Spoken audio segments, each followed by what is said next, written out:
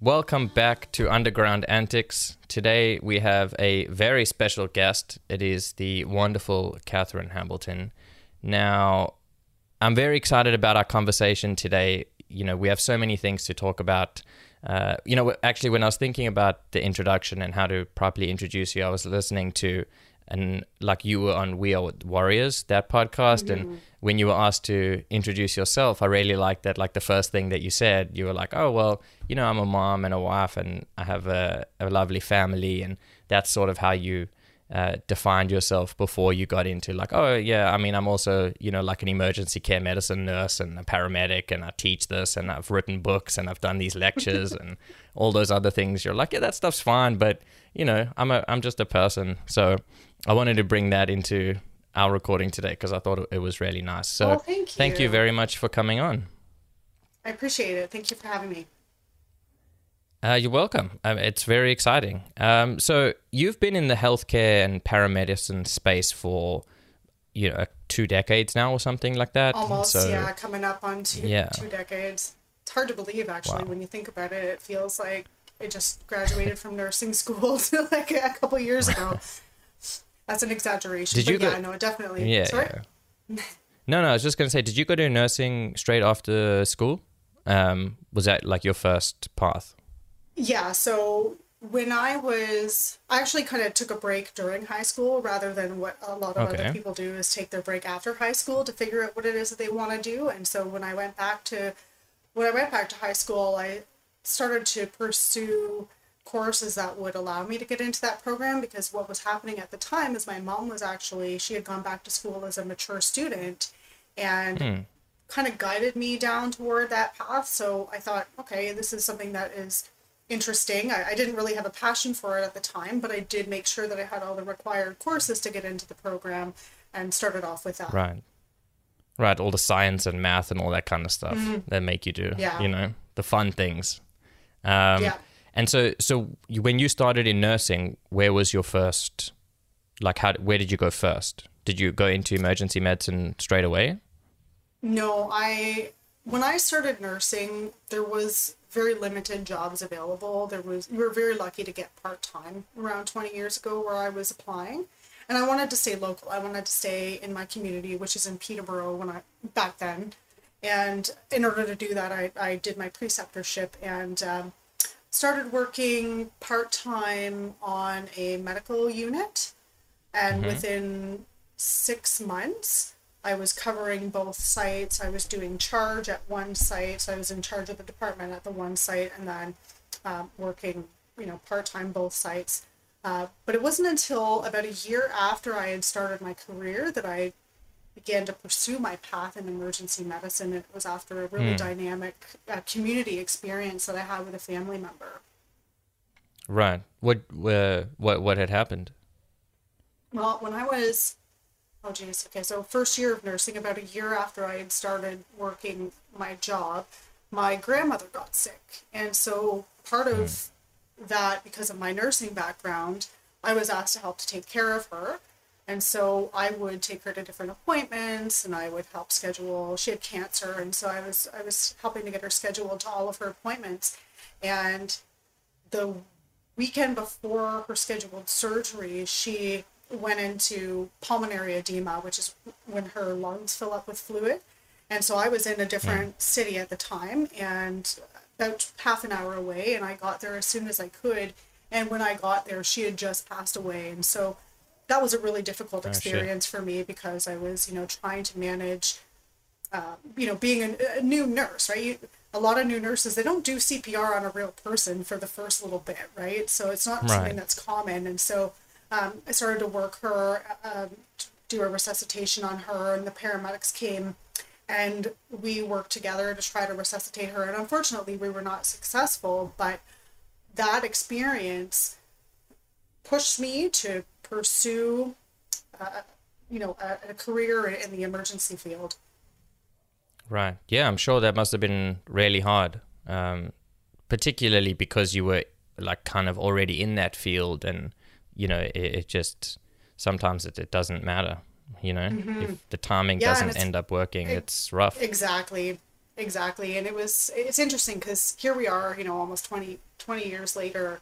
And I look back on that experience, and because for the longest time, I told myself that the paramedics that were involved in that call were inspiring to me, and they're the ones that inspired me to go into paramedicine. And in the meantime, before I went to school to be a to get my paramedicine, I started to, pursue different courses. So I took the advanced cardiac life support instructor course, and I was doing all these different programs and certifications that were related to resuscitation. And at the time, when I started pushing myself down this path, I thought that it was because I was so inspired and this is what I wanted to do. And it was such a, even though it was a sad situation, it was such a, positive thing for me to focus on, not really recognizing until, years down the road that I was actually pursuing that because I couldn't save my grandmother.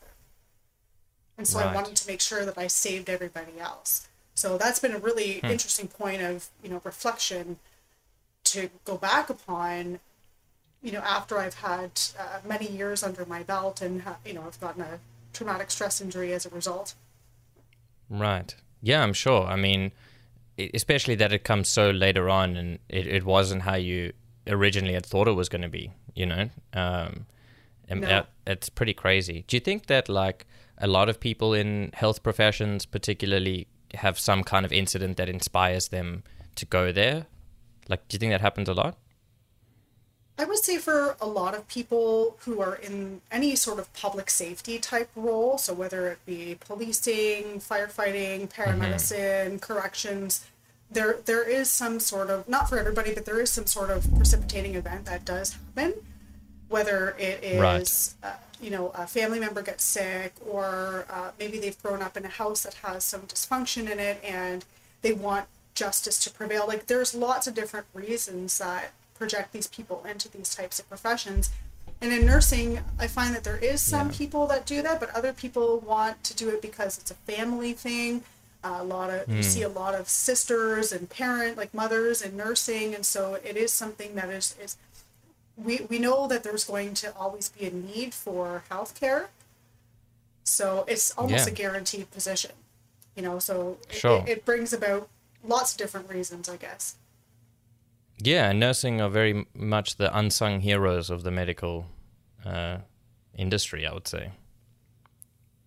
Often overlooked, underpaid, overworked, as they say, unfortunately, because of the amount of, value that they add and the expertise that they have and the knowledge. It's all great. In my family, I have some like people in the medical field and that kind of stuff, and that was always one of the things that we learned about was that. But so you spent some time working in nursing, and then you moved into the emergency ward, I guess you would say. Yeah, went to the emergency department. My mom was actually working there as well, and so I got to work for a period of time with my mom, which was really cool. Oh yeah. How was that? Yeah, so I worked. It was. Oh, the emergency department is such a dynamic environment. Right. And I've worked in two different emergency departments. One in a smaller city and then one in a metropolis, and so it's completely different, the type of care that you would be providing from one place to the other, because in the country we would see, if it was a gunshot wound that would come in, for example, it was usually because there was some hunting accident that had happened or somebody's BB gun went off, and so it was more your farm type incidents, whereas working in the metropolis, you're actually having people who are victims of homicide, attempted homicide. It's just a totally different dynamic with the gunshot wounds, and you don't really see, well, back then we didn't really see a lot of stabbing, so that was kind of a new dynamic. But the emergency department can be anything from bumps and scrapes and bruises all the way through broken bones to, someone having a baby to somebody passing away, and car, like everything that you could possibly imagine comes into those departments. That's true. It's very interesting how that there's such a difference between like the, more country side of things versus the big city life. And I would just guess that part of the reason is just the number of people that are around, right? where in the country it's less people, and so the accidents and those kinds of things are what people usually come in with. There's much less crime, there's much less, people on people violence and things like that, and so it certainly changes. But I mean, listen, I imagine that being in the emergency room is, a weird experience a lot of the time. I'm sure you've seen, or people have come in with, you're like, how did this, what are you doing? Like, why did this happen to you? Do you have like memories of things like that? Oh my gosh, so many of them. But I'll tell you one. Let's hear some. I'll tell you one of my favorite ones, because sure, when you're working at triage, so when you come into the hospital, one of the first things that you do is you go to see the triage nurse, and you talk to the triage nurse about what's going on with you, and the triage nurse will decide based on your vital signs as well as your story what part of the department that you will be going to. And so I was triaging one night, and this couple had come in. And the wife came to the desk, and she started to talk to me just about how, her husband couldn't sit down, and he didn't really want to come over and talk to me. And I said, well, I'm really sorry, but I need to get a bit of more information from you so that I can appropriately place you. And so, yeah. yeah. So she pulls him over, and I said, okay, why don't you take a seat? And he's like, I can't. And I was like, oh, okay. He didn't look like he had anything going on with him. And so I asked, I said, well, why are you having trouble sitting? And he said, well, because I have something up there. And I was like, cool as a cucumber. I'm like, so when you say up there, which up there do you mean? Right? Because there's, people come in with all sorts of things and all sorts there's of some options, yeah. Yes, there's many. And so anyways, long story short, the gentleman, I guess him and his wife had been, playing around in the bedroom, and the dildo that they were using got stuck up inside of his rectum, and he wasn't able to sit down because it was, not only was it painful, but it was, it was also painful and giving him pleasure at the same time. So it was a little bit of a bizarre one for me. And then I have another. And you got to be there like, oh yeah, okay.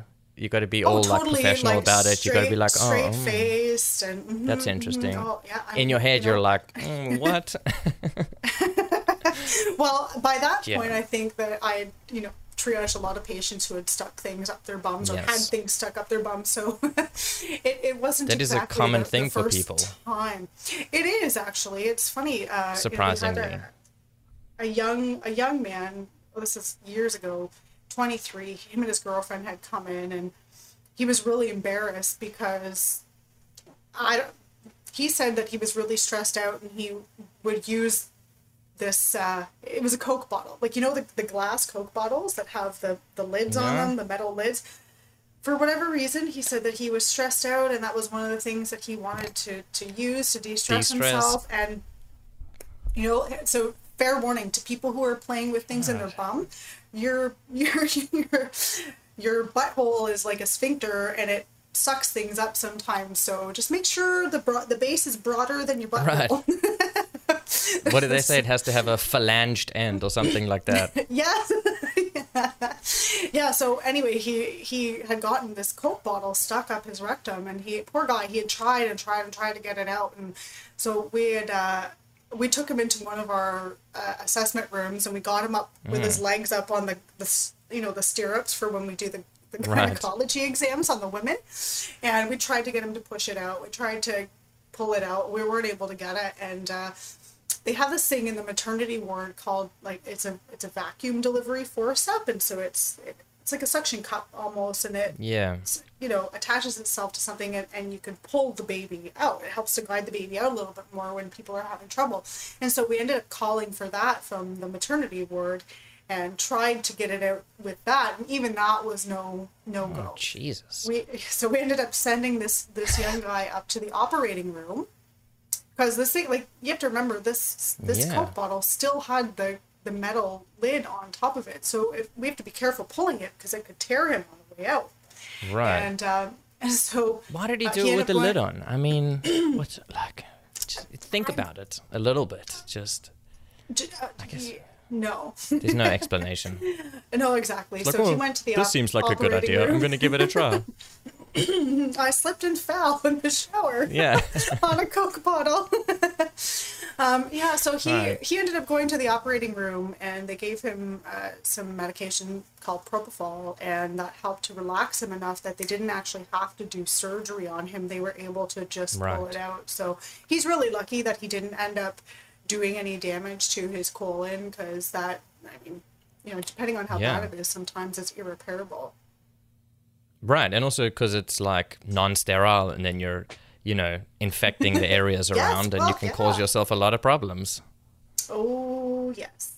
I mean, right. it always amazes me. It doesn't, listen, I'll be honest, it doesn't amaze me that people do those kinds of things, but it amazes me the, like, sort of almost lack of foresight about it, where you're just, in my head, I'm like, well, just plan a little bit.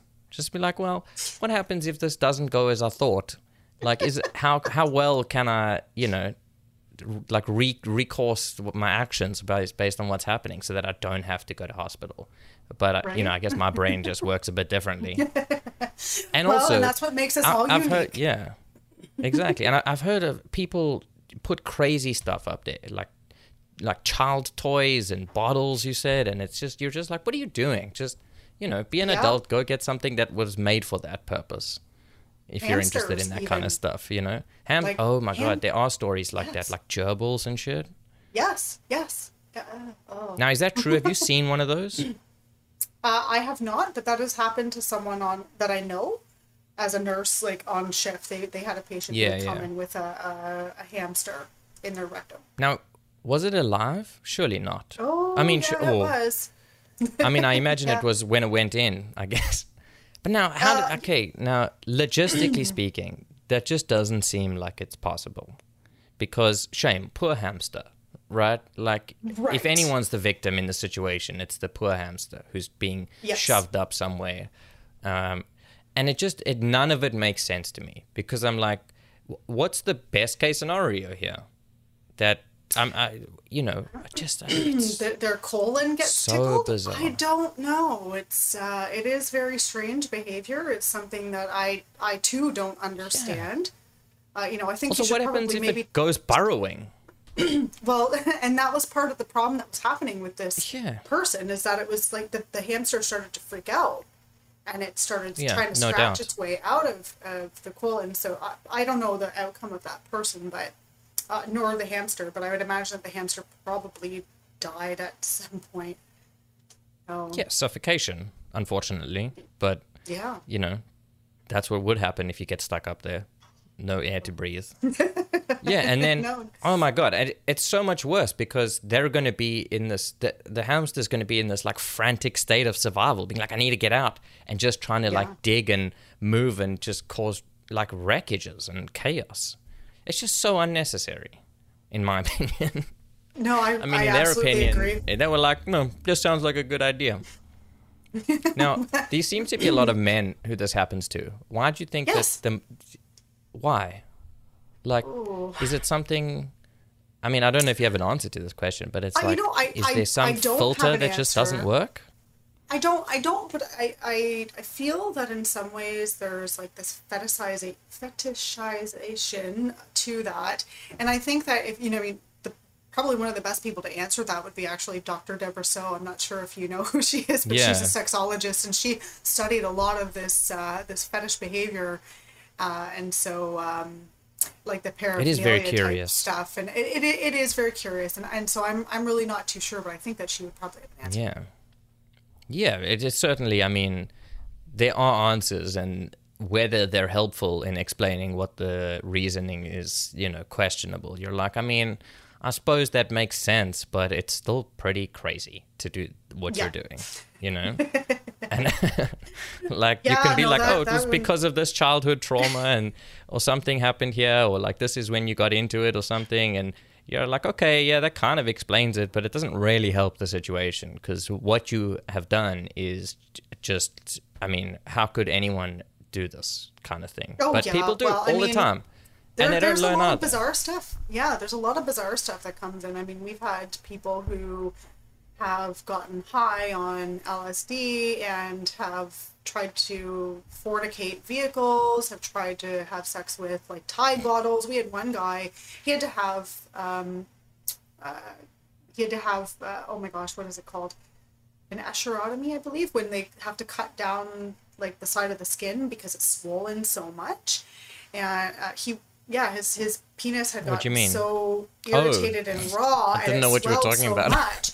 No, and so it swelled much more than it is supposed to, and Yeah. and because of that, he actually was risking losing his penis because it was so swollen. It's called compartment syndrome, and so they had to cut his skin in order for the fluid to leak out so that he could have his penis saved. And then actually, oh God, speaking of that, I just remembered we had, Yeah.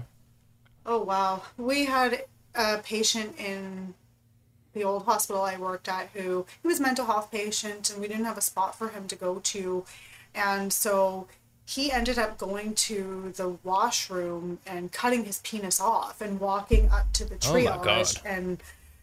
and then at that point, well, it became a totally different type of call. So he had to come right in. But some people will go to extreme lengths to, and I mean, you have to remember this person also is a Sure. psych patient. There's some serious mental health concerns with that person. But yeah, to like some people will go to some extremes just to get medical attention. God, what did he use to cut it off? Like a razor blade or something? Like, what do you find in a hospital bathroom? I mean, Well, unless he no- brought it with nothing. him. I don't know. Yeah, well, small town pocket knife. Yes. Okay. Yeah. Handy.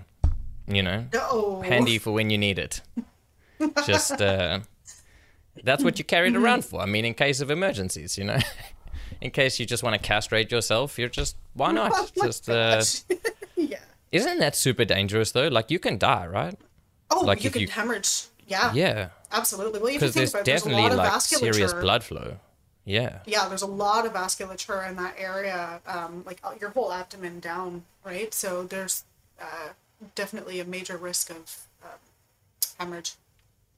That's crazy. You know, the medical field is like it's very interesting, but some parts of it which, you know, I guess people who aren't in the field don't really know or think about, right? Like when I was in high school, like we had to do like a job placement thing, and I job shadowed an anesthetist or an anesthesiologist, like they might call it in this country. And so I went and watched a whole bunch of surgeries of all kinds, right? And it was really cool. I mean, I ultimately was like, I don't want to do this, but it was a great experience.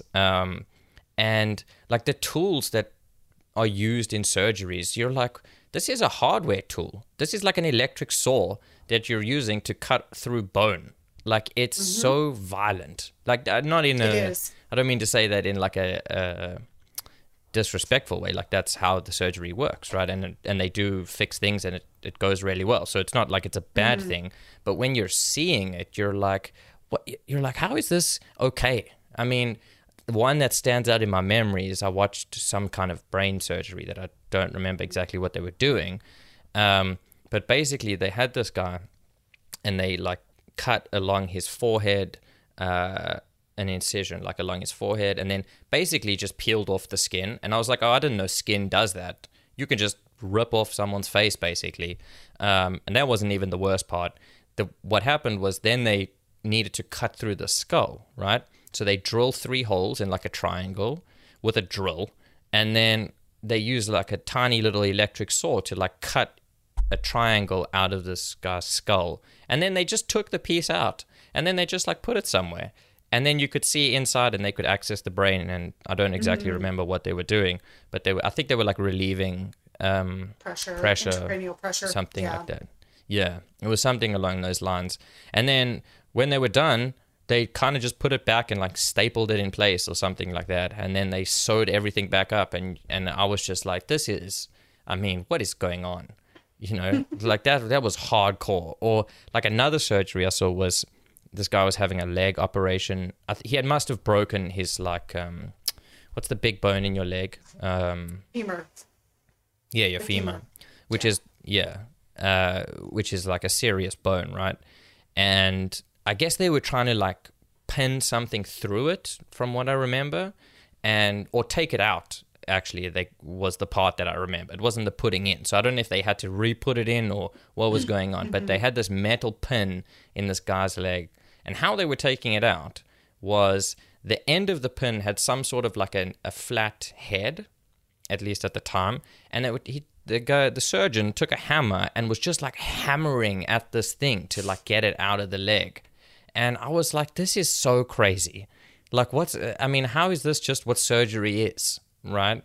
Never mind like that it works perfectly and that the body miraculously deals with it and heals and, in many cases can recover back to somewhat normal. But the surgeries they're so violent a lot of the time. And it's just it's an amazing thing to see, but also it's quite, like jarring to witness. They have to use so much force in order for them to be able to remove bones or to be able to get through things. Especially I went from Emerge to a cardiac surgery intensive care unit, which is all open heart surgery. And for some patients, we will do minimally invasive procedures, meaning that they actually don't cut through the sternum. But the risk is that if there's any sort of complication or bleed afterward, they have to cut through your chest. And so we got a big saw, and we have to sometimes cut through in an emergency. Yeah. It's but it would be the same saw tool that they would use in the operating room to open up their chest. And it's quite interesting to see. But, if you're not used to those types of procedures, you would be totally aghast at how much force has to be used in order to open things up and separate things. Like they have to put these big clamps on to hold people's chest open. Yes. And a lot of people will complain. They like wind it open. Oh, my shoulders are really sore. Well, it's because you were stretched right open, Oh my God, it's so crazy. And the body's just, it's so beautiful in how it actually repairs and heals itself after all that. I know. It's unbelievable. And I mean, thank God you're not awake when surgery's happening to you, because you would be like, fuck this. Like, I see a saw that looks like you're going to cut down a tree and you want to use that on my chest? No, thank you. Yeah. Like that is not happening. I mean, it looks like one of those power tools. I mean, which it is. It's just it is. I guess a special one for surgery. It's not from Home Depot or whatever. You don't want to get any sawdust in those incisions. Yeah. Or like another memory just came to mind of I saw a C-section delivery, and like the force that they were using to like basically like open up this woman's stomach or I don't know, abdomen area and to like make a hole so that they can take the baby out. I was like, you're going to kill her. Just like, I mean, I didn't say that, but in my head, I was like, she's dying. Like that must be what's happening. And obviously she didn't, and it was fine. And there was no problems. And then afterwards I was like, oh, I guess they're kind of all like this, which is so crazy. And then when you worked now I just thought about how, because then you transitioned into like paramedicine, and so you worked as a paramedic for a long time, and then you must have seen some like, or lots, I don't know, of incidents where you're basically coming up to a person who's open in some regard. Something's hanging out, or something's hanging off, or a bone's like protruding through, and you just got it. And then, well, I mean, you that's what you're there for, is to like triage and deal with it, obviously. But it's really must be a shocking thing to see if you're not used to it, right? Yeah. Well, so to be completely frank and clear, my experience in paramedicine was not on the trucks. So I actually worked kind of with the certification body through the base hospital, which would oversee the different levels of care of paramedics in the flight system. I worked in the flight system, but the experience that I had going through my preceptorship and also in the emergency department really was something that solidified a lot of those things. And we did, obviously work synonymously with them as they brought their patients in. Yeah. So yeah, I full stop, wasn't on the trucks, but definitely still worked for, I still work within the field. I just don't work on the truck. Sure. And those patients, regardless, are still coming right into the ER where you are. Yeah. Right? Yep. So you're not missing out on the action. No, It's just no, it's you're just actually one step inside. which is in many ways better for some things, because we're in a more controlled environment. We have more resources, we have more tools, whereas paramedics who are on the front lines are very limited sometimes to the resources that they have available within the region. Sure. Even depending sometimes on the level of care or experience of their partner. Is it a new partnership? Do they work well together? What kind of situation are you going into? There's a lot of variability in how predictable things can be. So there's, major safety considerations and, highways, buildings, your natural disasters. There's all sorts of different things that they're responding to that, bring a lot of risk. Yeah, and also just dealing with the people when you get there, right? Like, Yes. it's one thing where you're like, oh, okay, I got to deal with the safety concerns for myself and my partner and, figure out that situation, while at the same time being like, well, I need to save this person or, do whatever needs to be done. And then there's also another element of like, well, who is this person? Are they going to be receptive to us? Like, do they want help? Are they on, some like heavy drugs that are going to be so erratic that their behavior is going to like threaten our safety, or mentally ill or something like that, which I'm sure happens all the time. It's so much to manage. And then at least, where your role comes in, like in the hospital, like that part's kind of been dealt with and now they're ready for treatment, although I imagine they still sometimes put up a fight, right? Oh, yes. Yeah. Especially the ones who are on opioids. When you start to provide them with naloxone, you have to be really mindful as to how fast and how much you're providing to them. Because what we want to do with that is just to make sure that they are able to take a good breath. Like, we don't want to be trying to completely reverse it, because you have to think about each individual situation. And Right. the individual themselves may be a long-term user because of some sort of like medical problem, and now Sure. they've become an addict and now they're using a lot. So when you take that away from them, they're not only confused, but they're also in a ton of agony because you've just reversed that narcotic effect.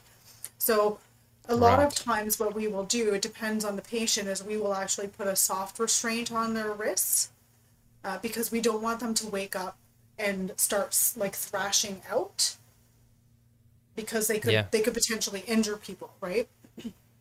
But I Yeah. wanted to go back to, the comment you made about, managing things on scene and there being Sure. a lot of people, because that can sometimes be a safety concern in and of itself. I actually, so interestingly enough, a couple years ago, I had I just gone to go get some salad. My husband asked me to go grab some salad, so I went to go grab some salad for dinner. And so I just where I happened to be right near a Shoppers Drug Mart. This particular one had some of the produce in it, so I went in, grabbed a bag, walked out, and as soon as I looked over to my left hand side, I could see somebody lying on the road and a bunch of people standing around them. And of course, I'm like, oh, for fuck's sakes, right? Oh no! Like, I got to deal with this Yeah, now. I gotta do this, right? So I was on the Yeah. phone with somebody, so I let them go and I went over. And this is a major intersection. So this is Huron, Ontario, and Eglinton and Mississauga. So we're talking, like 6 lanes wide on, Yeah. both sides. And what had happened was this gentleman who, it was nighttime, he jaywalked. He jaywalked into oncoming traffic, and the poor girl who had hit him didn't see him until it was too late. So she Yeah. had hit him, and he actually, I'm really glad that I didn't see the impact, because he was thrown about 50 feet, and he was Jesus. probably about 6'4", like really tall, about 350 pounds. Like, he was a tall and big gentleman. And so I run over there, and nobody was really doing anything but standing there. They hadn't called for an ambulance at this time. So of course I'm doing my assessment on this gentleman, and he's not responding to me, and I check his pulse, and sure enough, he's in cardiac arrest.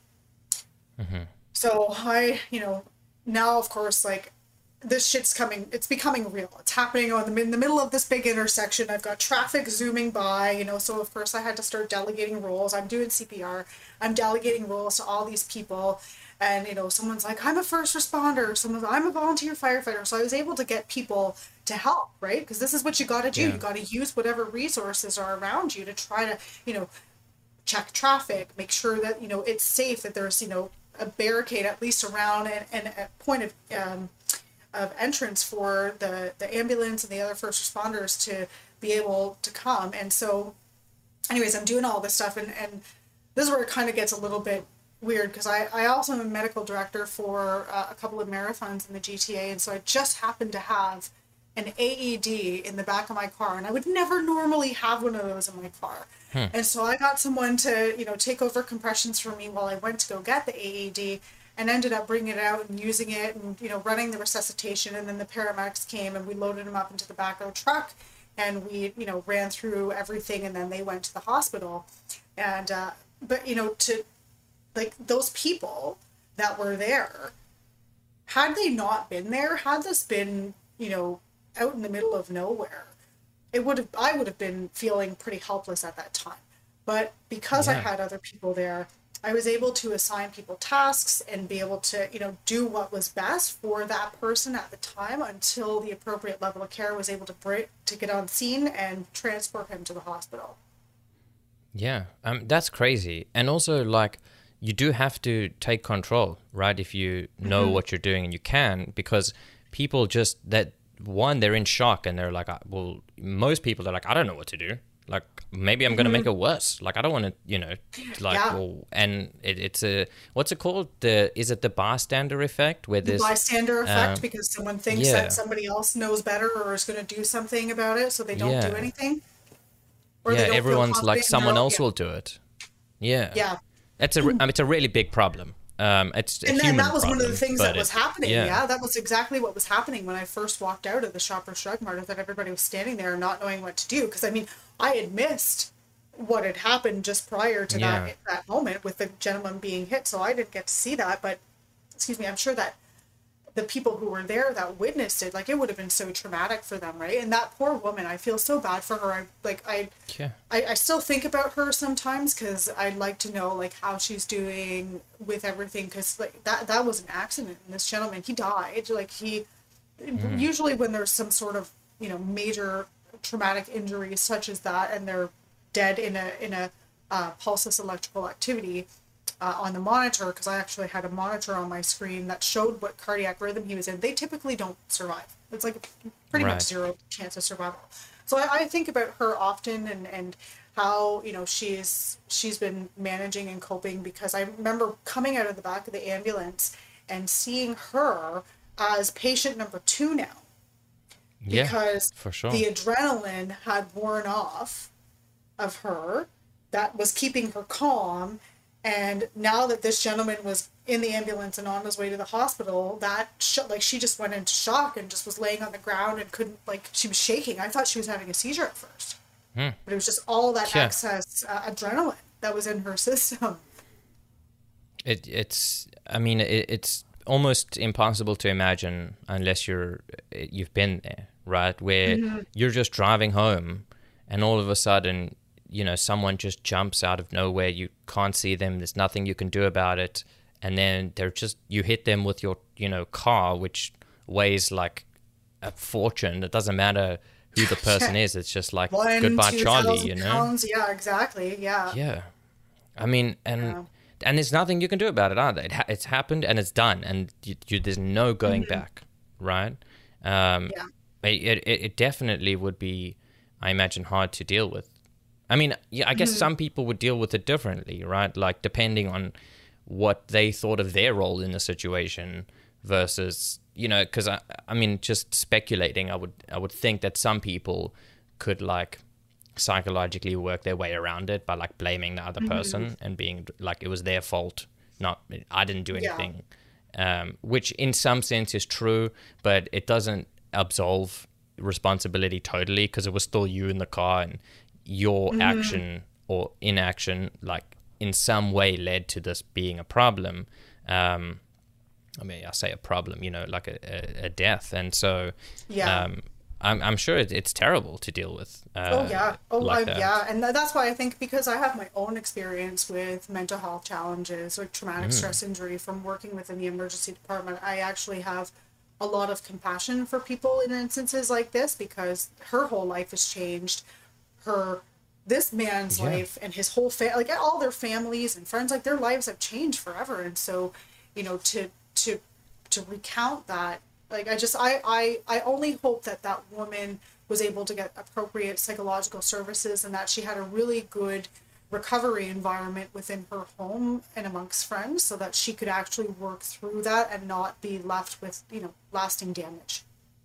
Yeah, I hope so. I mean, it does. It can cause a real upset in your world. And the crazy part about it is that, like, these things happen sort of all the time with enough people in the world, right? And you don't think about it until it happens to you, or if you're, a big news consumer, I suppose you might see all the tragedies and things like that. I tend to avoid that as much as possible. I'm like, I don't need this in my consciousness, Like, not that I pretend it doesn't exist, but I'm like, I don't want to spend 6 hours of my day just reading about the tragedy in the world and not being able to do anything about it, not knowing what's even possible to do about it, and in many cases, completely unable to do anything about it, particularly for accidents, right? Like, you can take safety precautions, and you should, and there's only so much you can do, because we are,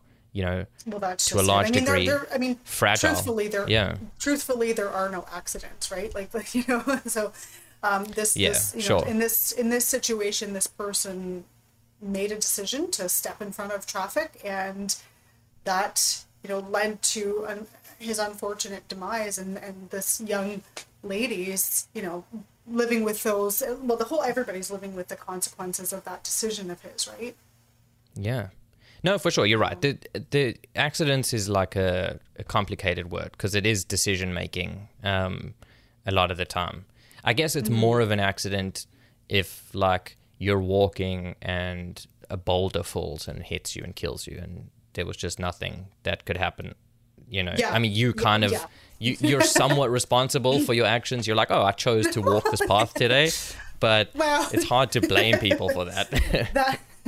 Yeah, well, no, and I mean, really, at the end of the day, like, the last thing we want to do is be placing blame on anybody. It's just a really unfortunate type of circumstance. Yeah, you walked down that path.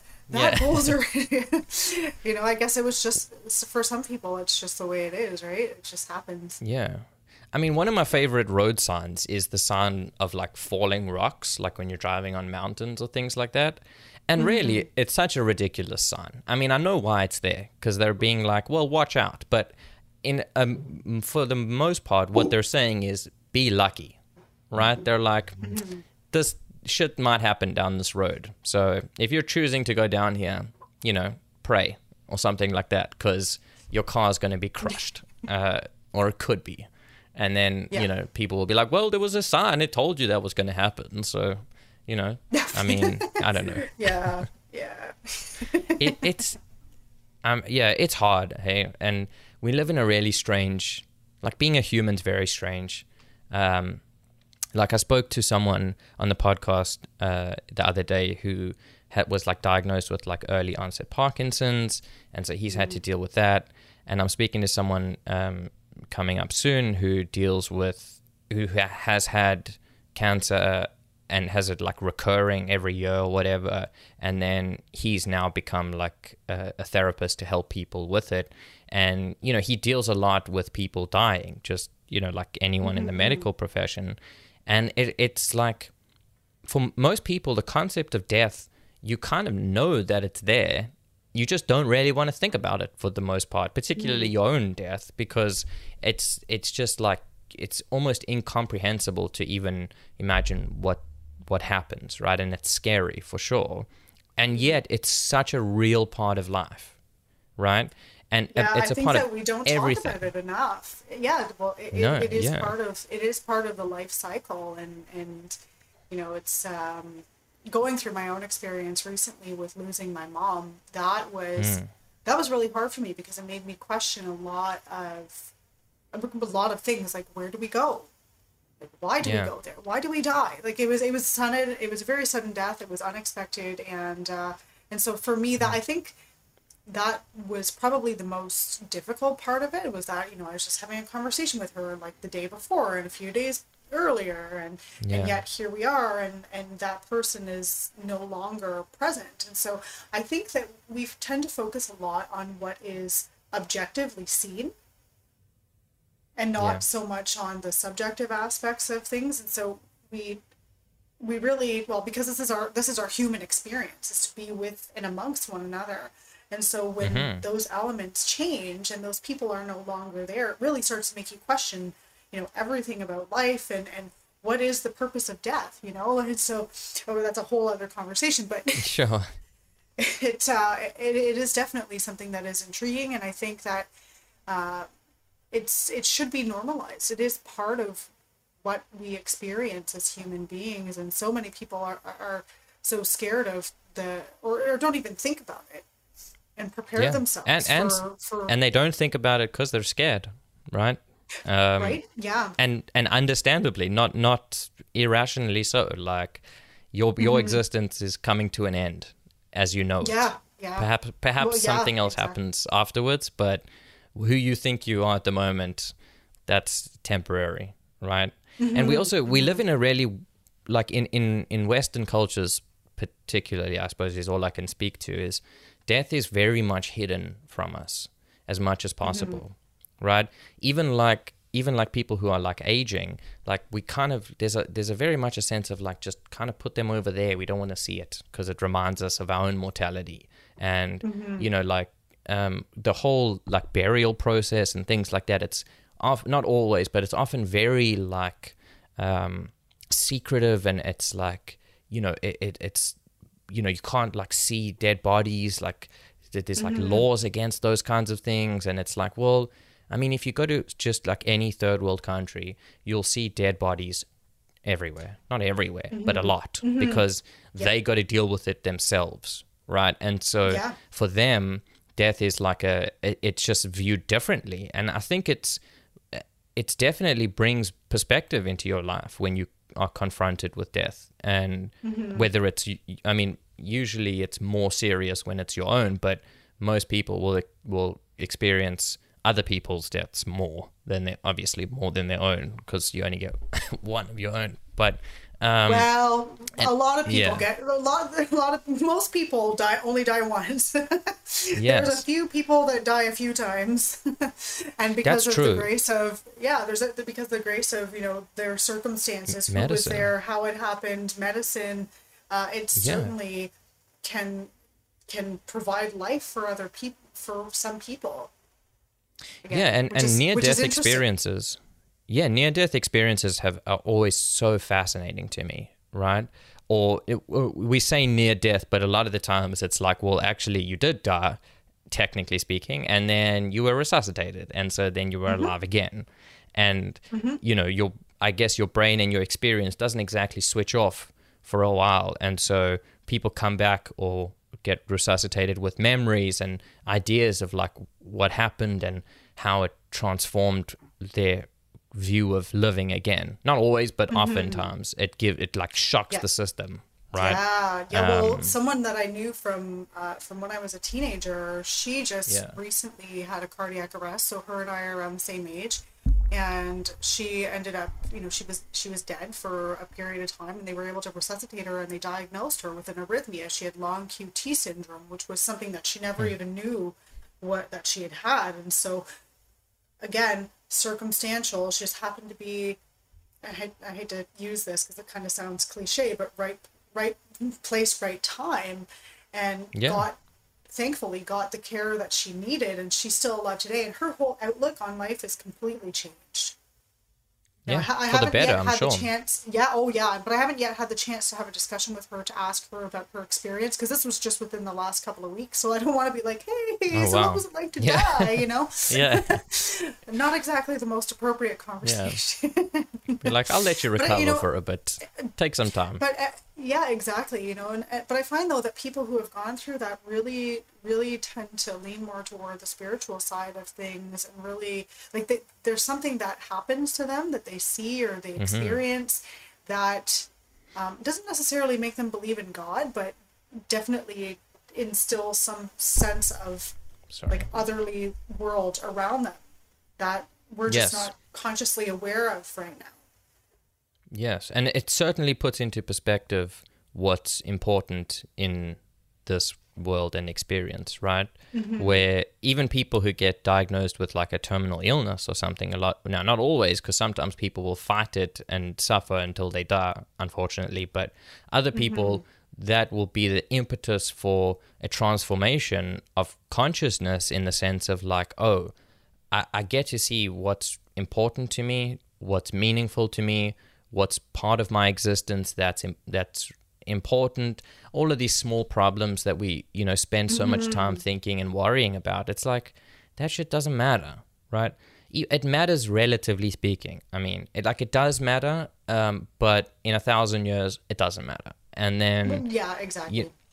you just go like one step up, and you're like, oh, that doesn't matter. Like, little conflicts and even big conflicts are relatively speaking not what's the most important thing, I mean, like, I know this is a bit of a random thought about it, but I was thinking about how, like, if aliens were to like view Earth, right, just from a perspective of like humanity, and we sort of we view other animals in that kind of light, where you're like, oh, there's like a colony of ants, let's say, and there's two colonies and they're fighting each other, right? And they're killing each other over territory and food and whatever is important and resources and whatever. And for us, we're like, oh, I mean, that's how it is, and it's I don't want to get involved for the most part. And yet, from the ant's perspective, like,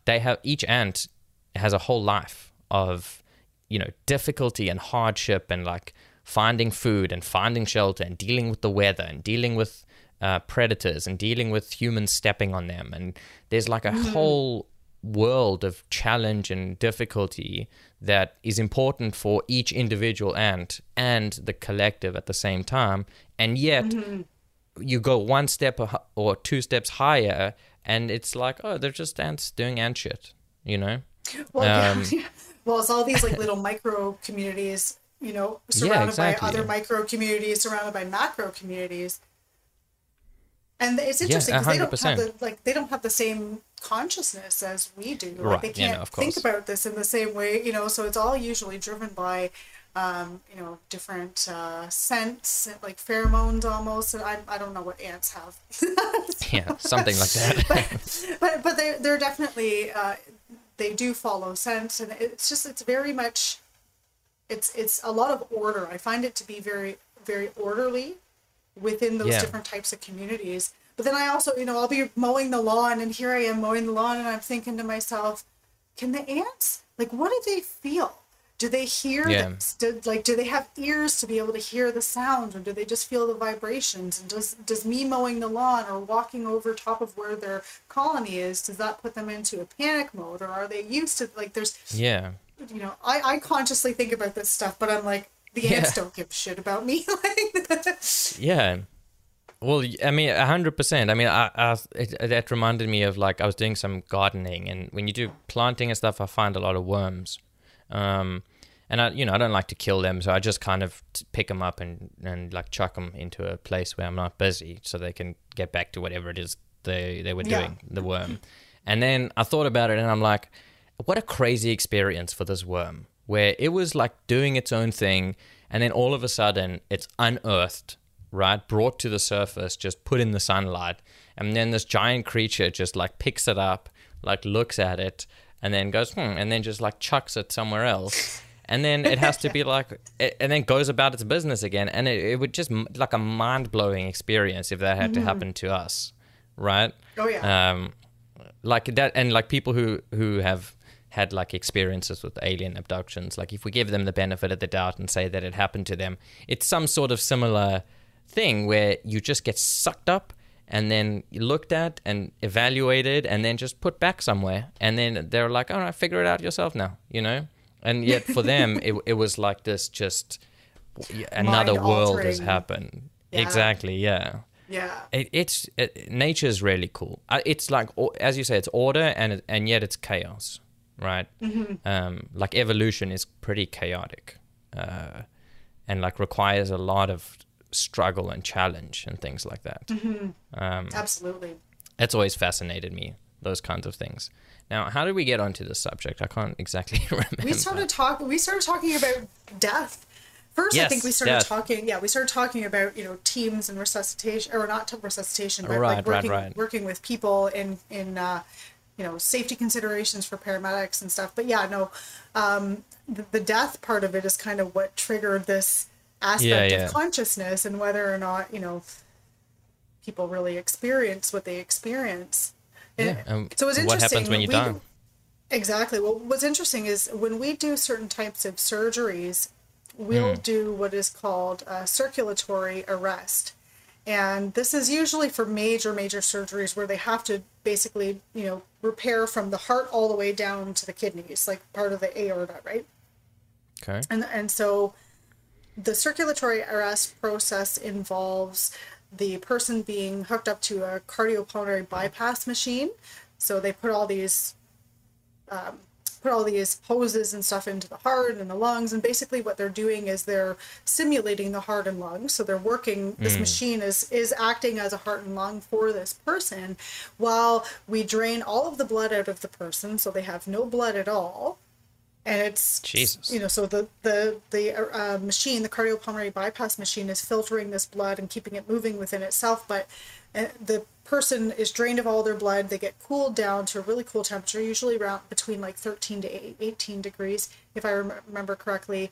And the surgery will proceed. It'll be hours and hours and hours that they're on the surgical table. And then once the surgery is done, then they will, and this person is clinically dead. They've got no blood, nothing. And we'll put the blood back into this person, and they'll start to warm them up and wake them. Kickstart life again. Well, so wait, hang on a second. What are those surgeries that are being done? When are they doing this to people? So it'd be like a Bentall procedure where they're basically, it's a very, very large aneurysm that has torn its way all the way down the aorta. And so that sometimes will require surgical intervention from not only a cardiac surgeon, but a thoracic surgeon. Or some really complicated surgery will require that. So it's few and far between where we're actually performing what's called a circulatory arrest on patients. But those patients, they take longer to wake up. Like, we don't wake them up as fast as we would normally wake up a patient who's had just an uncomplicated cardiac bypass surgery. Like, we'll usually wake them up about 4 hours after surgery, where this one we might we'll wait till the next day till we start lightening their sedation, because we find that they take a little bit longer to recover because their body has been through so much more. Yeah, I mean, that makes sense. You drain them of their blood and hook them up to machines. It makes sense that their body is like, what's happening? Yeah. Like this is going to take a minute to recover. A lot of them have delirium, so we call that pump head. Okay. For those patients, because they're confused and sometimes combative, and just it takes a longer time to wean them off the sedation to get them up and mobilizing. Right. So is that like an instinctual, like, fight or flight reaction when they're sort of coming round and they're just like panicked and fighting? Yes. Yeah. Yeah. Did they do that for like heart transplants? So, you know what? I can't answer that question because I don't know. Oh. I would imagine that they probably would, because they'd have to cross clamp all of the major vessels to the heart. So I would assume that they would do a circulatory arrest for that, but I'm not 100% sure. Sure. Yeah. But sorry, you're saying Yeah. when they wake up, Yeah, they're coming to. So when they wake up, you have to remember that they're waking up with, because they're still on life support, right? So Yeah. they have a endotracheal tube, so breathing tube. They're hooked up to a ventilator, so they're not breathing naturally. So there's this like narrow, almost like straw that they're, it's painful, right? It's painful. It's Yeah. unnatural. This machine is forcing air into the lungs. You're disoriented because you're on, sedation and narcotics. And you've got all these lines and tubes, and there's all these, pumps running, and it's very intimidating for the person Yeah. who's waking up, because they don't know where they're waking up. There's nothing that's familiar to them. They're having side effects from the medication, and then they've got all these lines and tubes all through them. Plus, I mean, like even in their chest, they've got mediastinal chest tubes. Some will have Swan-Ganz catheter that is, basically it's like a In the neck. yeah, it goes into the neck, and then this wire, they inflate a balloon on the end of it, and it travels through the heart, and it goes into the right atrium, so that you can actually check the pressure within the heart. So, yeah, it's really cool Yeah. stuff. Really cool That stuff. So sounds they wake cool. up with all these they wake up with all these lines Yeah. and tubes, and it's so scary for them, and so yeah, like some are combative. Yeah. Yeah, I'm sure. And I bet you they don't even remember that part a few days later. They're No. like, just No. no memories. Sedation is very helpful in that capacity, right?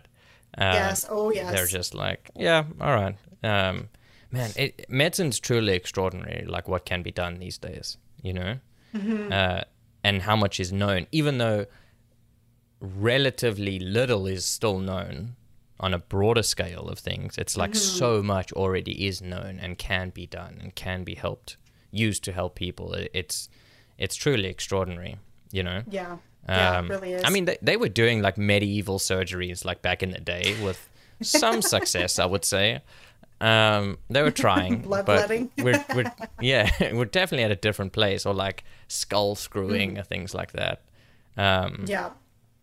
Just a quick point, a random point. I saw a thing of, they found this skull from thousands of years ago that had basically had a piece of it had been replaced with like gold or metal or something. Yes. And Yes. yeah, and the bone had grown like fused. I don't know what the right word is, such that Fused, they yeah. knew that they had survived the surgery and that it had worked because there was growth that happened afterwards, right? And so it was a successful open head surgery that they managed to survive infection and all that kind of shit. And like, how did they do that? I mean, that's pretty extraordinary. Oh yeah, in my opinion. that was that an Egyptian case? I think I remember reading. I think so, something yeah. The last month, yeah, I think it was within the last month. I read an article on that, and it is truly amazing some of the things that they were capable of doing then, Yeah. and that we're I mean, some of the capable things doing now. were, some of the things that they did back then were a little bit less, amazing. And now what we know today, you're like, I mean, okay, like you were trying. And I guess we'll look at what we do today in a similar light, in 100 or yeah. 200 years from now. Oh yeah, They'll look back and they'll be like, those it's barbarians. So hard. It's so hard to even comprehend where medicine is going to go from here. Right, Because particularly with like cybernetics, like hooking up to machines, and that'll Oh, just yeah. take a new direction completely. Like, what does life mean Oh, now? the whole robotics aspect of having the surgeon controlling the robot rather than doing the surgery directly like they are still doing the surgery, but they're just not directly cutting into the person. So they're Yeah. doing that stuff now, right? And even Yeah. with the mRNA vaccine technology that is being utilized for these COVID vaccines, I mean, that stuff has been being studied for quite a few decades. I want to say like 3 decades now. And, Yeah. it's finally found its purpose in the medical world, and where that could potentially go is so exciting, because Yeah. basically what they're doing is they're just putting the genetic code for different disorders into this mRNA, and it's helping to, like, they're thinking about using it for all sorts of different things, cancers, multiple sclerosis, like you name it. And so we're, we're in the infancy stages of it being utilized for a lot of, the ailments that we understand and are experiencing. So it's going to be exciting to see where that goes in the future.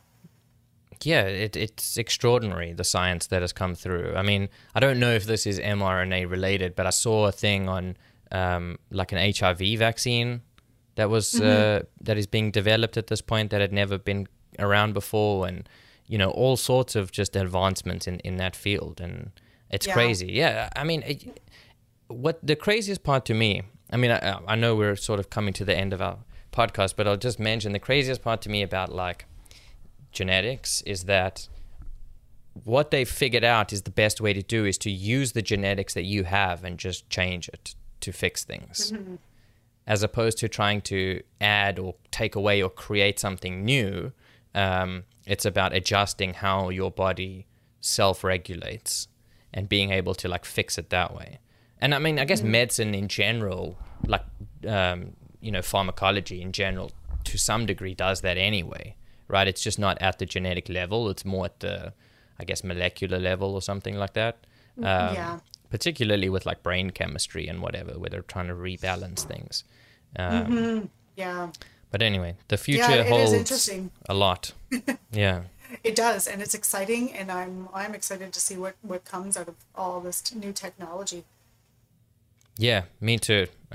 We just need to get over this COVID bit, and then. Hopefully soon. Yeah.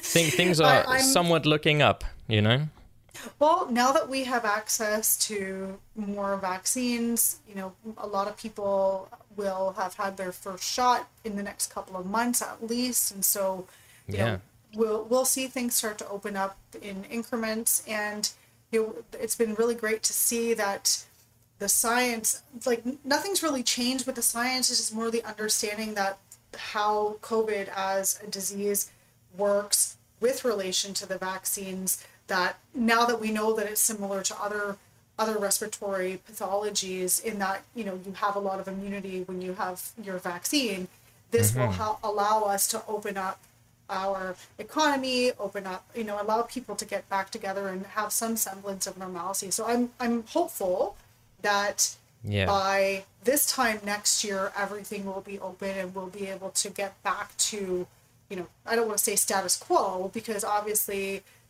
it's going to be impactful to society for a few decades to come, but it'll be that's for sure. Some semblance of normalcy again, which will be great.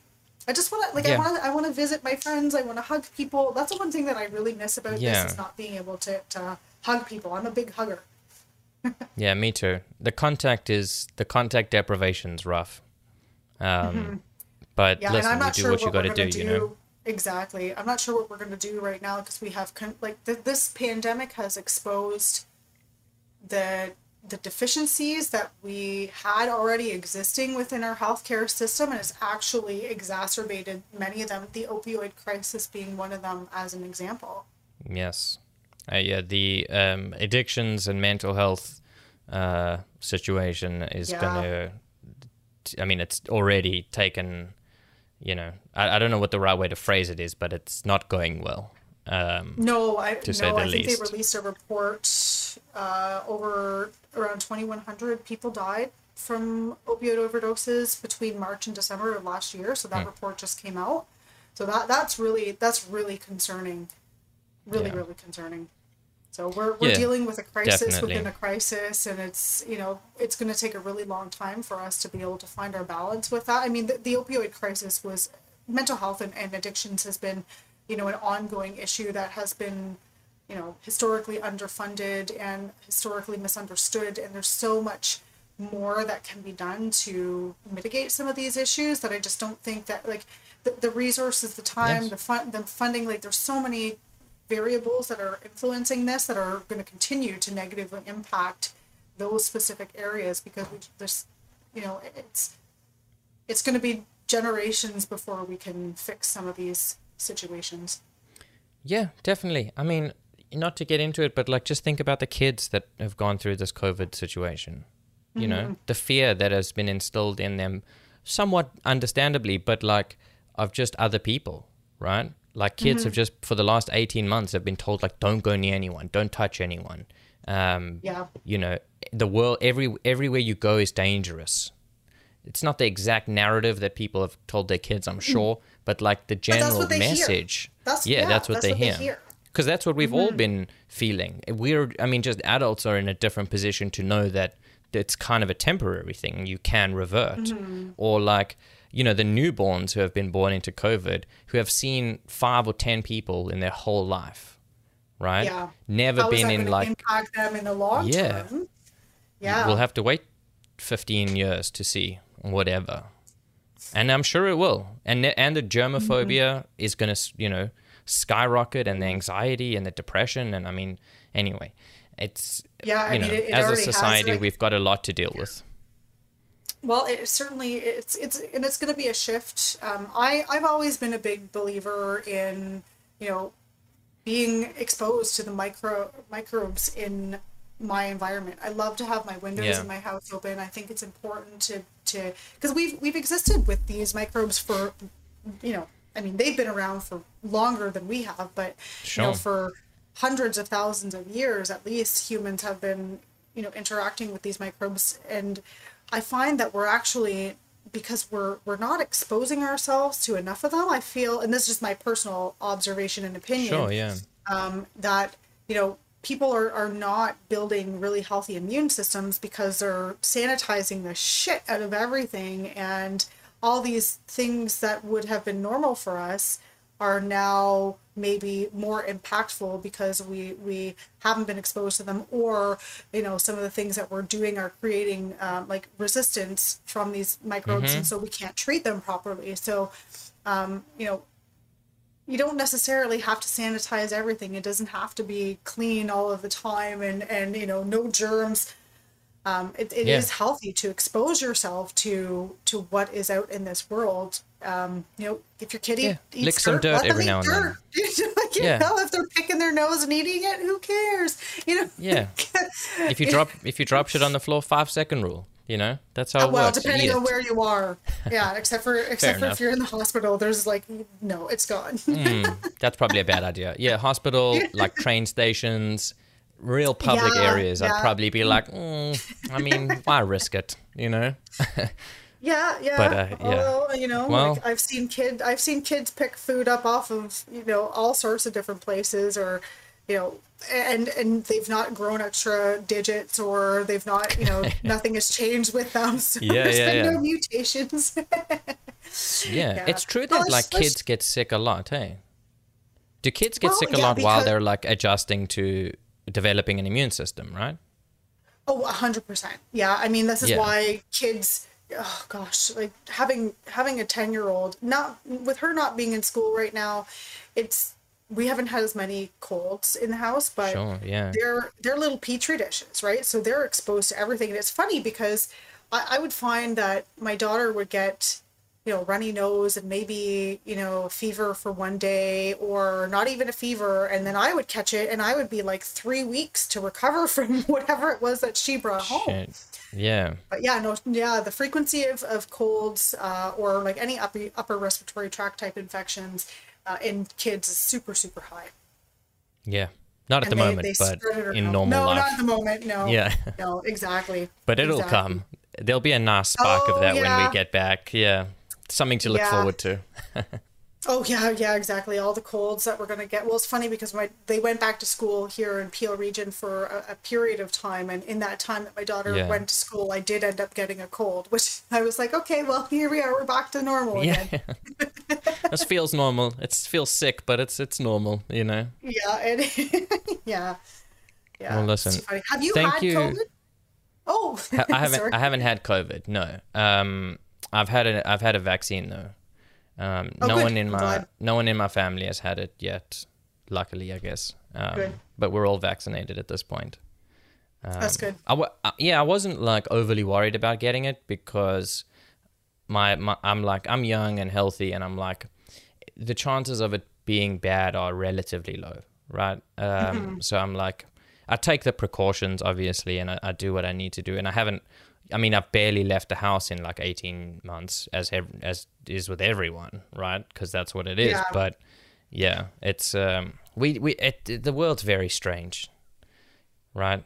And you hear, and like, I try not take the extreme cases to be representative of what might happen to me, because I'm like, well, yeah, but I could also die in a car crash. Like, just because it happens to people, you know, the science says that it's probably not going to happen to me. And if it does, I'll deal with it then. But like, to have the anxiety that some people have, you know, even in my family, like, it's just like overwhelming anxiety of just of everything. If you are you know, a regular consumer of mainstream media, it's a bad idea. I find people who are glued to the tube or through social media who are looking at different articles, they're almost instilling a fear within themselves, because fear sells. Like, fear is what sells in mainstream media. And so if you're hearing this narrative all of the time, and that's all you do is you listen to CNN, MSNBC, whatever station, then it's COVID and everybody's gonna die and the world is ending and oh my God, you know. Or and it's now, just like it's just like even like even if you're not doing news, if you're just doing like Facebook or shit, and how the algorithm works of feeding you more of what you're consuming, even if you don't like what you're consuming, you are consuming that, and so it'll give you more of it. And you just see like all the worst of everything. I mean, you know, my mom will come to me and she'll say like, you know, oh, did you hear there were like two 24-year-old twins that died of COVID recently? Oh, that's and horrible. I'm like, that's really sad, but you know, firstly, it's another country. Secondly, why are you telling me this? You know, like, why are you consuming this for yourself all day, every day? Like, it's unnecessary. It makes you more anxious. It makes us more anxious because you're anxious. Like, you're doing all the right things anyway, right? You don't need to fill your consciousness with this, right? Exactly. Or like and tracking the numbers. Yeah. Like, that's another one, right? It's like, what are you going to track the numbers twice or three times a day for? Like, does this really matter to you? Like, it's good to know somewhat of what's going on, but like, you're also using numbers relative to like kind of what you know, and do they really mean anything to you? Like, it's hard to even comprehend what it means. Yeah, right? Perspective, and the way that it's presented. How relevant are these numbers to, say, you know, the population of people who have been tested, or, you know, like I feel that the numbers that are provided don't paint the whole picture. And so when we actually think about this in relation to patient care, we don't treat a number, we treat the patient. And so that means that we have to look at everything to make sound decisions in our assessment to then look at what our treatment plan is going to be. And so, you know, I try to apply those same principles when I'm looking at information like that. Okay, so the numbers are, you know, 1,600 today, for example. I don't know if that's what the numbers are, but let's say that the numbers were 1,600 today. You know, what is that in relation to, like, what is the positivity rate? How many people were tested? Over what period of time were these tests done? Because the tests don't always correlate with when the test was done. So the numbers, like, there's a lag in information, so the information doesn't always jive. And then how many people are sick? How many people are recovered? How, you know, so breaking down, you have to have that context to be able to really truly understand what it is you're looking at.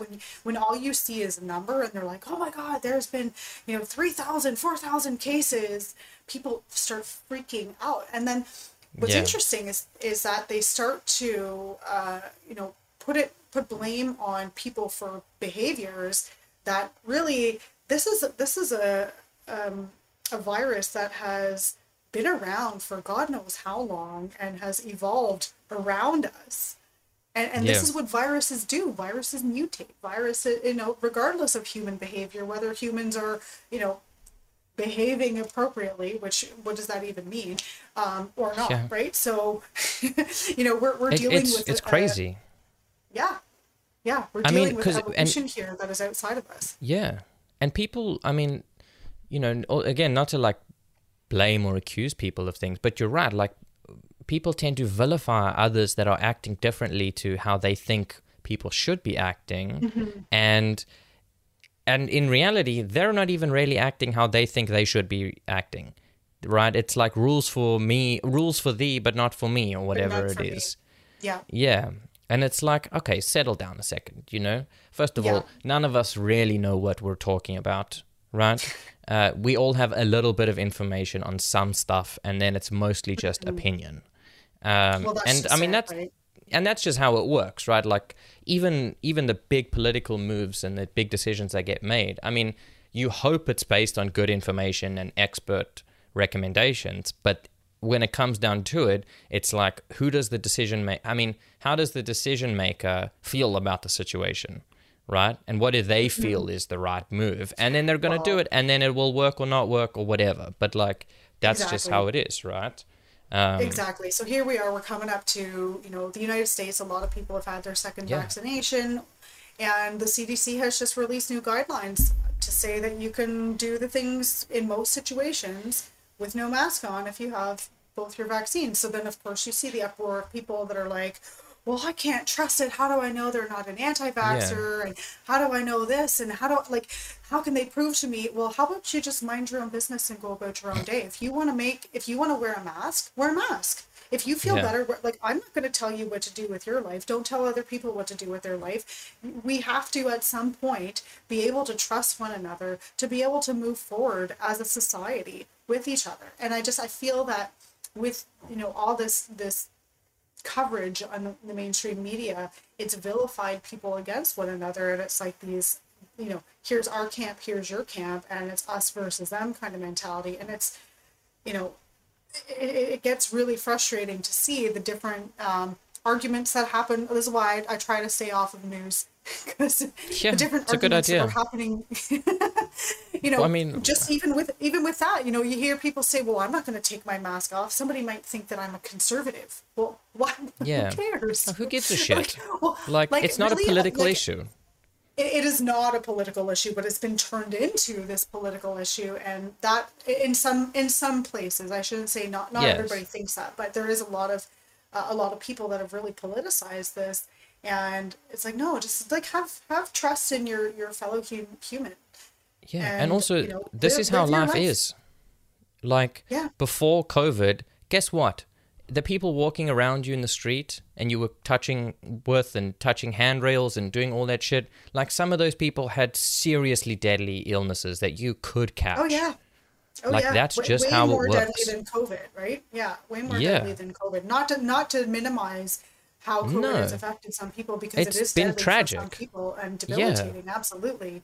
But you're 100% right that we've been exposed to a lot of other things that could be more harmful. And also, I think that the narrative of like, the sort of media narrative that has dominated is that if you get COVID, at least for the beginning part, there was the sense, and I think that part of it was because it was unknown what would happen, how bad it was, and whatever it was, Right. and there were a lot of people who were dying, which is terrible, right? Like I'm not making light of that, but it kind of instilled this fear in people of like, well, if you get COVID, it's serious and you're going to be seriously ill and die, which might happen, but probably won't happen to most people. Now, those who are immunocompromised and who have, various situations, okay, that's different, right? But that's not most of the population. So if you're not in that group, then you getting COVID is probably going to be relatively mild, right? And you've Right. probably going to have had Yeah. worse illnesses. Now, like I know some people who, like some family friends who have gotten COVID, who are in their like 50s or something like that, and it was fucking rough for them, right? Oh So like wow. I'm not saying it doesn't happen, Yeah, yeah. but I also know 10 or 20 times people who have gotten COVID and have felt little to nothing, who are in the similar same age group, right? And it's Yeah. like, okay, but you can be terrified, and it makes sense why you would be, but life is like that. Life is dangerous, unfortunately, right? And you don't know when walking past someone you're going to contract like norovirus or some shit like that, which you could. I mean, like Yeah. just shit happens, and or you might get the flu, which leads to pneumonia, and people die from that all the time. It's not the same as COVID, but like that does also happen, right? And it's like we used to live in a world where you accept the risk of going out in the world because you had to. Well, I mean, some people didn't, and they were recluse, and sure, it's not a general statement about everyone, but for the most part, you live your life and you deal with the challenges that come as they come, and you trust the medical field to be able to help you when needed, which they can do, right? And there's also this weird sense of like, if you get COVID, there's nothing that can be done, which is also not true. Like there's so many medications and things like that that people will take and be given that'll help and alleviate symptoms. And maybe it's not curative, but viruses don't get cured at the moment by modern medicine. They get treated, right? That's exactly and so it. You treat the symptoms and you manage it as best you can. And overwhelmingly, the majority of the time, it gets better, right? And so it is a perspective thing. But you know, saying these kinds of things, it also kind of feels like you're saying something wrong, which is really weird. Right? Yeah, it's so controversial to talk about the realities of it, right? But it's really not. Yeah, no, it's not. Scientifically speaking, it's not controversial, but in the current like sphere of the social sphere, like it's very weird. And I think it's because emotions run high, right? Yeah. Well, I think that people, in these, because this so much, fear has been instilled, that people are not actually thinking with their logical brain. Right? They're not using their prefrontal cortex to kind of break everything down in a way that's actually perceived properly. And so you're right, they're running off of emotion and fear, and it's driven from a totally different place. And so you can hardly even have dialogue with people because they just get so like, and to talk about some of the realities, that we're speaking of right here, which are, again, should not be controversial. Some people find that to be so controversial because maybe the experience for somebody that they know was completely horrible and terrible, and that's the only frame of reference that they have, in addition to what the media machine has been feeding them. So you're right. The climate amongst people, I mean, it will change. It will change over time. It's got to go through its own period of adjustment, but it's really, really difficult to have honest and open dialogue about some aspects of this because people just they're not ready for it. Yeah, exactly. And there's also like a big hesitation to even bring it up with people because you're like, well, what do they think? Like what if they're super scared and then I'm trying to suggest that we have an outdoor coffee or something like that, and what happens then? Like I don't want to pressure people into it, and then you can get so lost in the anxiety of all of it. Exactly.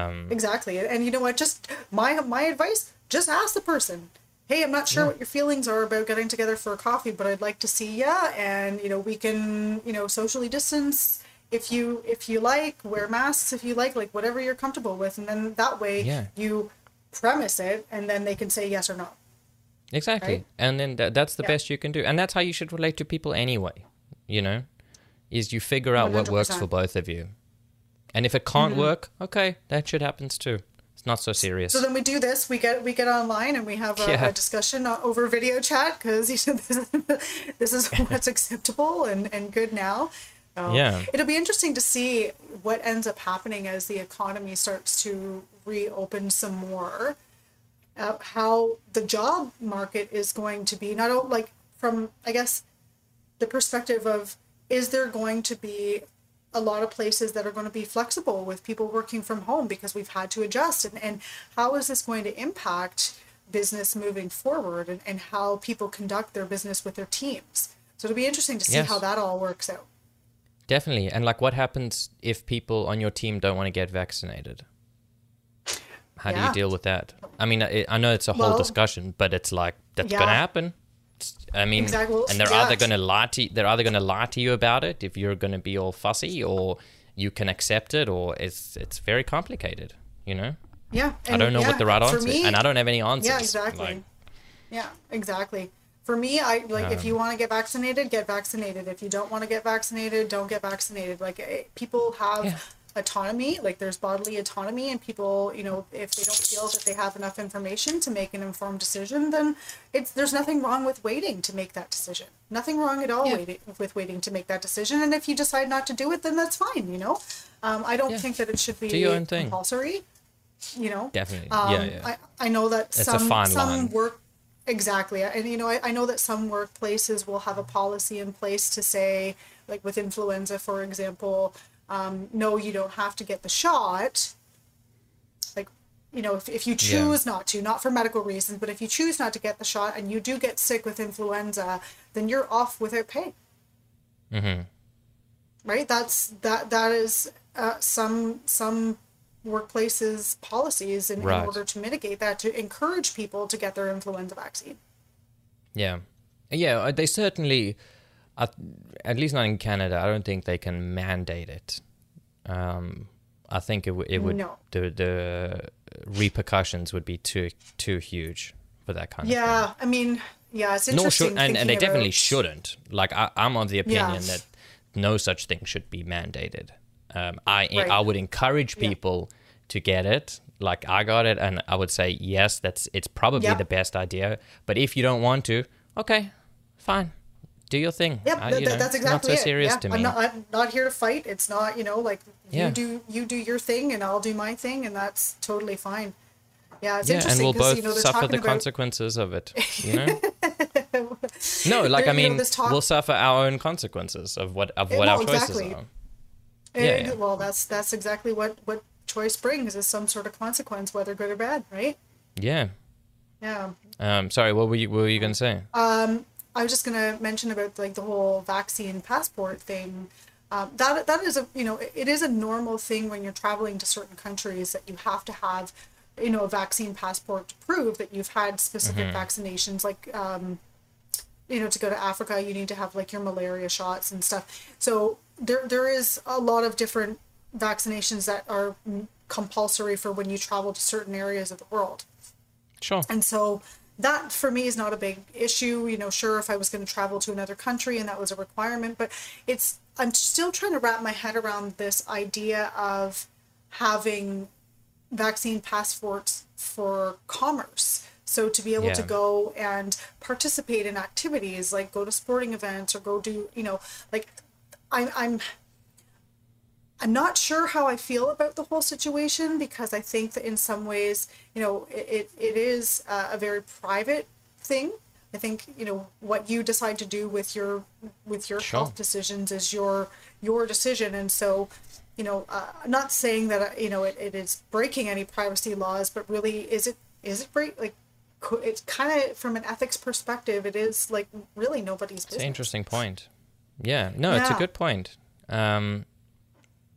But like I guess it's so complicated, and I think it'll be very messy, right? Because you're also going to very quickly get a market of fake ones, which people will use just to do what they want to do anyway, right? Yeah, well, exactly. And then it makes sense from like a private business perspective, where you have to respect that they get to set the rules for their place, and so they get to say, I mean, like just like Costco, like you can't shop at Costco without a membership card.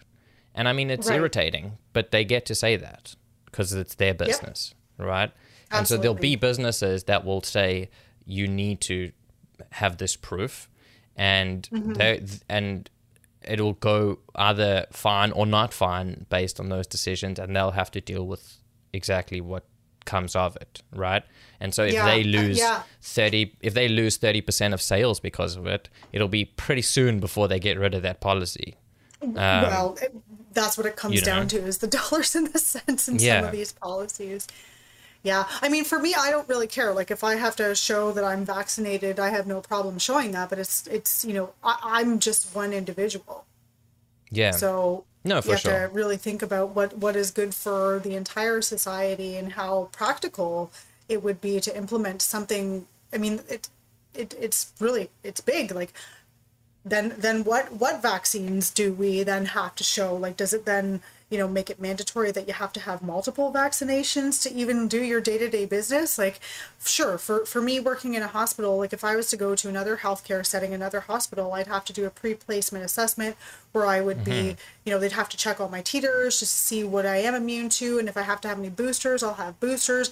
I have to get an x-ray to see whether I have tuberculosis, whether it's latent or active, like all sorts of stuff, right? And so that makes sense because I'm, in a healthcare position, whereas, to have access to that, like how far does it go? If we start a vaccine passport, how far does it go?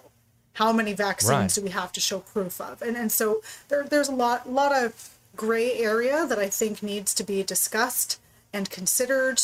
And I guess, we'll see what the decision makers and policy makers go with, and I guess we go from there, right?